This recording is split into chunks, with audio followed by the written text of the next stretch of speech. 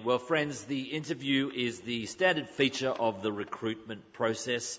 You can have your casual catch-ups over coffee or do psychometric testing, but if you want to build a team, you're going to have to sit them down and interview them, eyeball them, face-to-face under pressure. Now, I don't know, you might have had a terrible experience during an interview, perhaps not just where you bombed out, but maybe something really awkward happened. Perhaps somebody asked you that question, what's your main weakness? If you've never had an interview, you have to prepare an answer to that question. What's your main weakness? And you can't say I'm a perfectionist, not just because it's blatantly untrue, but also because everyone else says that. And you can't think of anything on the spot, and so you say, well, look, it just has to be hygiene.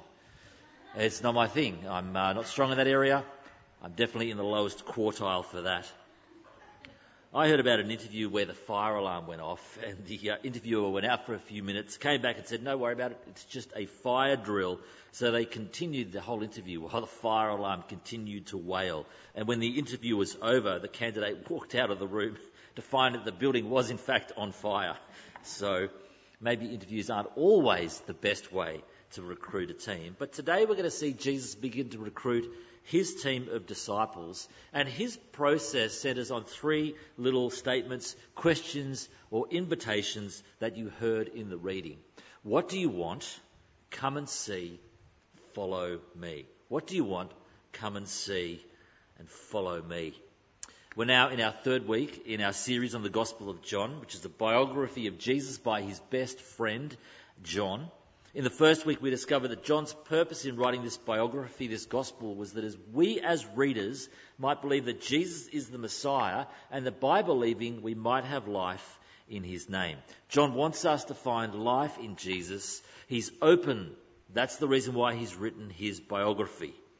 We discovered from the summary or the prologue, those opening 18 verses, that Jesus is the eternal Word who was God from the beginning, but who burst forth into our world, becoming flesh, making his dwelling among us, pitching his tent, as it were, out ground level with us here.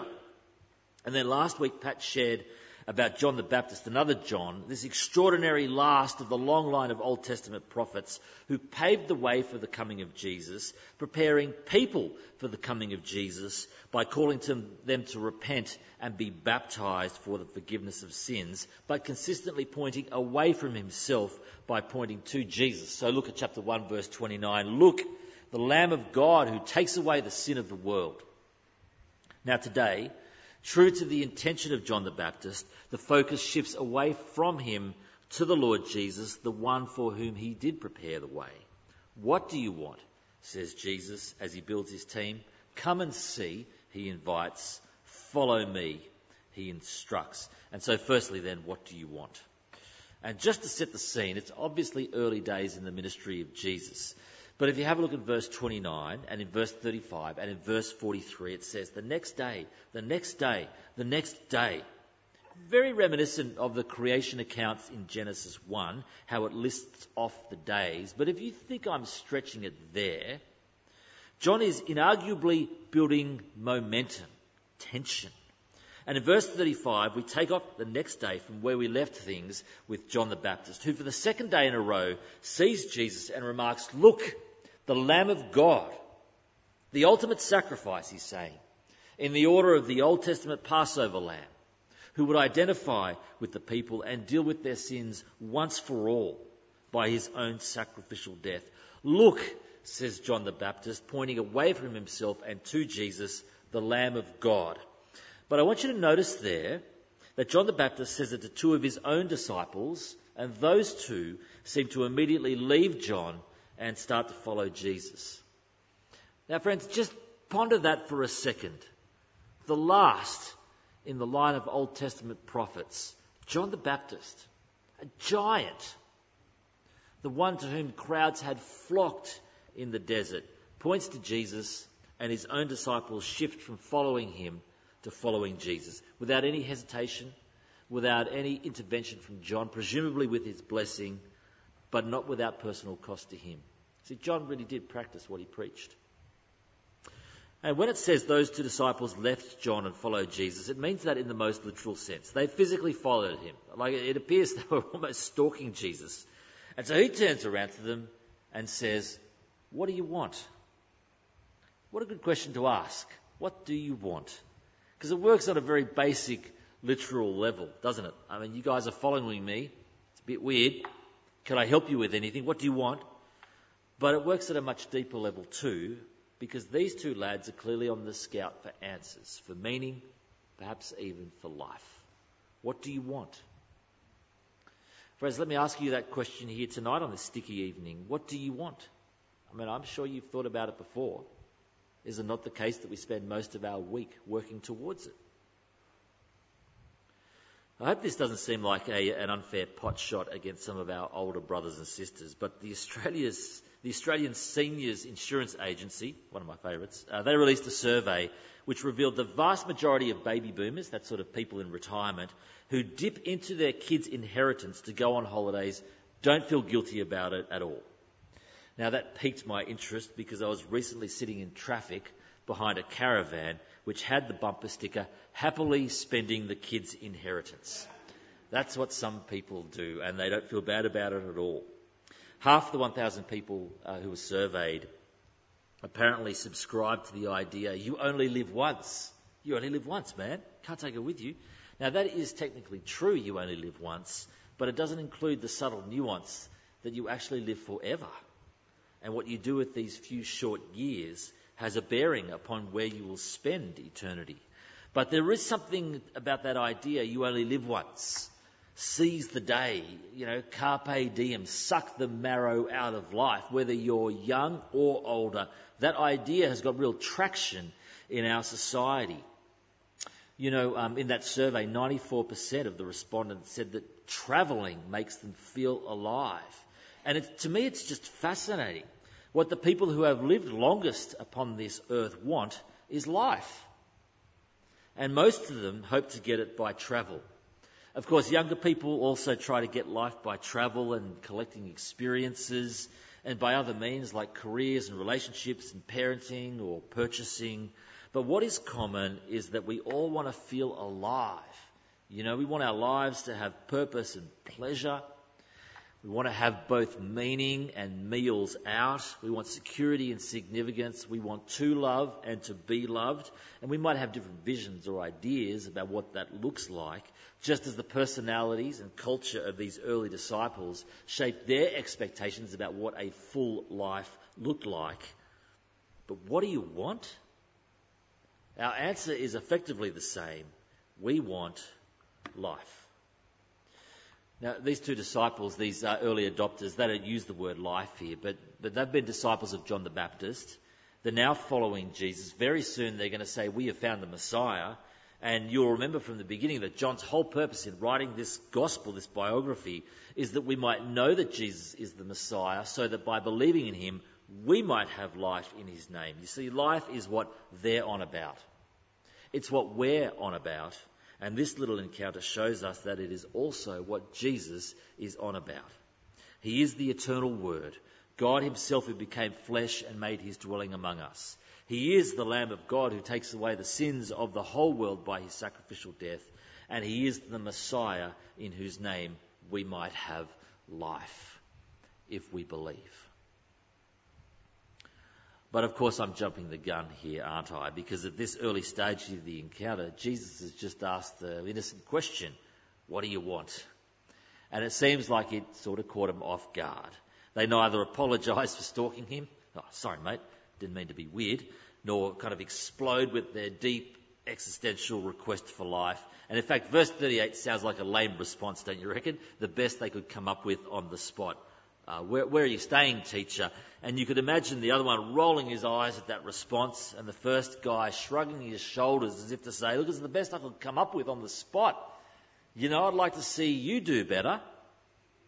But Jesus, who certainly is a teacher, with teachings that are both trustworthy and roadworthy, responds with the second little statement for the day. And this time it's an invitation, come and see. Come and see. You think I might somehow be the answer to your quest for life, for an improved situation, for the culmination of your culture's expectation of a coming King and Saviour? Come and see. And they did. They spent the rest of the day with him. I mean, what a remarkable opportunity, you know. Jesus invites them, come and see, and they spend the day with him. And they discover, verse 41, we have found the Messiah. In our inner beings, we knew there was more to life. In our culture's expectations, we were looking for more. With our previous teacher's instruction, he said to look beyond him to another, and we've found him. It's Jesus, the Messiah. Have a look, verse 40. The first disciple mentioned here in John's Gospel is Andrew, who forevermore would be known as the brother of Simon Peter, unable to break free from the shadow of his more acclaimed sibling, who was the captain of the team of disciples. Imagine being Andrew, forevermore in the shadows of another. But the first thing Andrew did was to take his brother Simon to Jesus. We have found the Messiah, brother. And Jesus looked at Simon and he renamed him. You'll be called Peter, or Cephas, which means the rock. Mate, you're going to be something I build upon. Don't worry about that. And you imagine what it would be like to be Andrew forever in Simon Peter's shadows. But imagine if Andrew never invited his brother to come and see. What a loss that would have been, hey? Scholars think the other disciple with Andrew was John himself, the best friend of Jesus, the author of this gospel, but he doesn't get a name.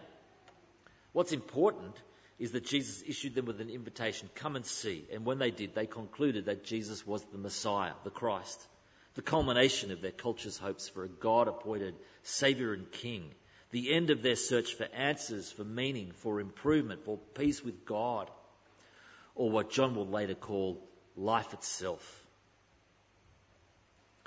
When I was leading a youth group a while ago, there was a guy in the group called Rob, and whenever I would talk from the front, he would look at me frowning. And it was only years later I realised that he wasn't actually frowning. He was concentrating, or at least that was the way he concentrated. And I met him at a party recently, and we were talking, and I said, you know, Rob, I think we have entered difficult days. You know, there are people trying to get scripture out of schools, and we're mocked in the mainstream media and so on. And I noticed that he was frowning. I said, Rob, why are you frowning? And he said, because you're an idiot. I said, I hope you feel free to speak frankly. And he said, you got the answer that people are looking for. And you're worried about the 1% of people that are bashing out their bile on social media. You know, the keyboard warriors hammering out their responses in the comment section on the Herald. He said, people are looking for security because the world doesn't feel secure. People are looking for a friend who won't let them down because their friends keep coming and going. And people are looking for a certain place because they're pretty sure they won't be able to afford one in this market. And people are looking for some significance because their job is boring, or for relief because their job is stressful. People are looking for an ultimate purpose in life because even the ones who have got it all haven't got it all because they're still dissatisfied, disillusioned and restless. You got the answer in Jesus. You're still worried about the 1%ers. Very good that he felt free to speak frankly, don't you think? But what he was really saying was, mate, now is not the time to go, I think we're entering difficult days. He was saying, now's the time to echo Jesus' invitation to come and see. You sense there is life beyond what you're living here, even on the leafy North Shore. Jesus extends an invitation to come and see what he is on about. Will he bring the life that we so dearly want? And friends, you don't need like a personal invitation from Jesus himself. An invitation from one of his followers is all you need, right? Andrew, forever in the shadow of his brother, took his brother Simon, now known as Peter, to Jesus. Come and see. Philip in verse 43 and 45, I feel sorry for Philip. Whatever he's mentioned, he appears to be out of his depth, doesn't he? Unsure, nervous, maybe not picking up on social cues. Philip says to his somewhat cynical mate, Nathaniel, come and see. Let me tell you, we had a great night on Tuesday night at Alpha. And thank you to everybody who came, and thank you to everybody who invited friends and family members, even if they didn't come.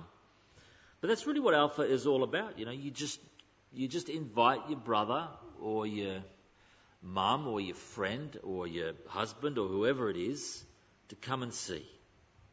Who is Jesus? Is he the Messiah, this long-awaited King and Saviour? Is he really the one in whom life is promised? Come and see. I reckon in this story, Nathanael is an interesting one. Philip, Andrew and Simon and Peter were all from Bethsaida. Let's have a look on the map here. I'll get this working. That is up there. You can see it there, just by the lake. Just on the northern rim of the Sea of Galilee. And you can see there on the map that the province of Galilee is in the north of Israel. Now, all the religious action took place in the city of Jerusalem in the province of Judea in the south. Like, it's so far south, it's not even on this map. You've got Galilee in the north, Judea in the south, Samaria with the Samaritans in between. Now, that meant that Galilee had a reputation not that different to how you think of North Queensland. Okay? A bit yokel, a bit uncultured, a bit tropo. Might be okay for a holiday, but seriously? Galilee? And here's something that I didn't realise. Nathanael's sitting by the tree when Philip called him, and in true Philip style, verse 45, he's flustered, but accurate. We've found the one the law and the prophets wrote about, the one the whole Old Testament points to. It's Jesus of Nazareth.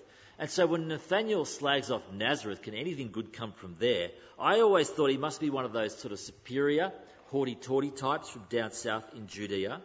But we know from later on in John's Gospel that Nathanael is actually from Cana. And look where Cana is.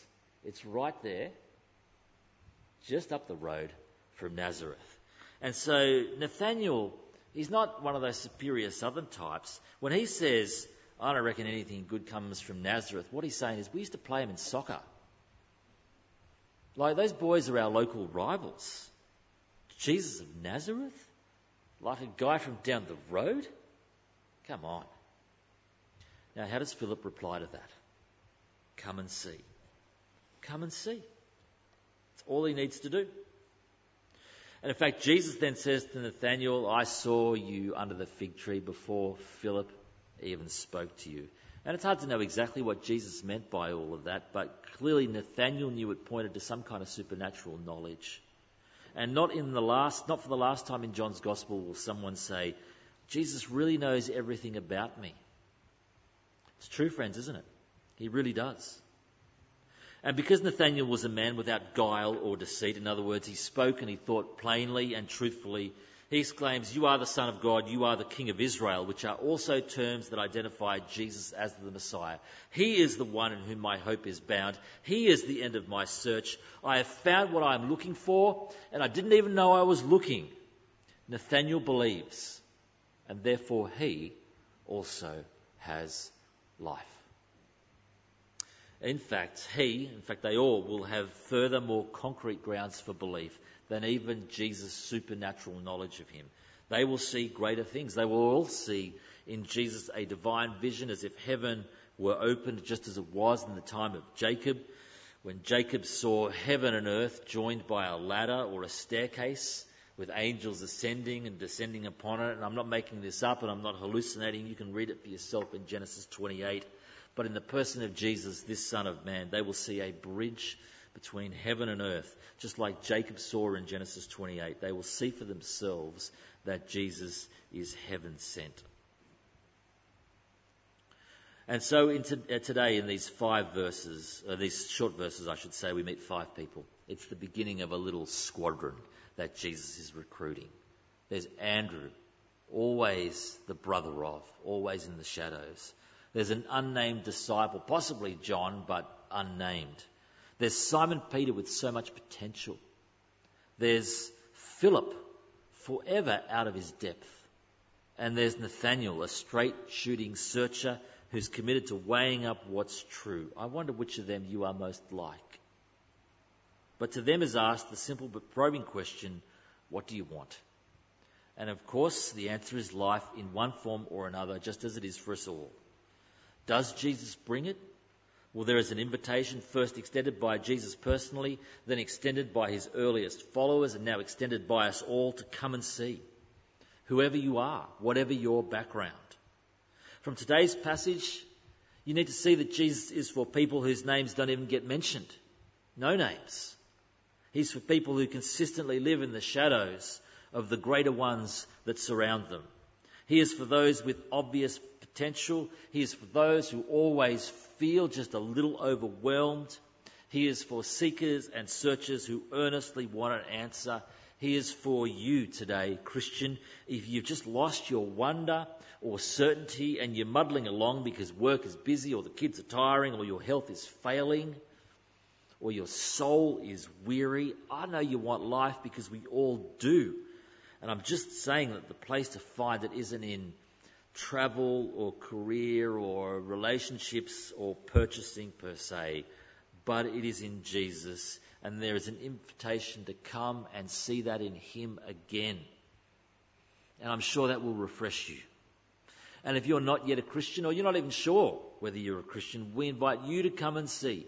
If you've got a religious background, come and see if Jesus is for you. If you're from a Catholic background, come and see, because Jesus is for you. If you're from a not very religious background, come and see. If you're from a skeptical, secular background, come and see whether this Jesus is the Messiah, the long-awaited King and Saviour, the answer to your deepest desires for life. Come and see.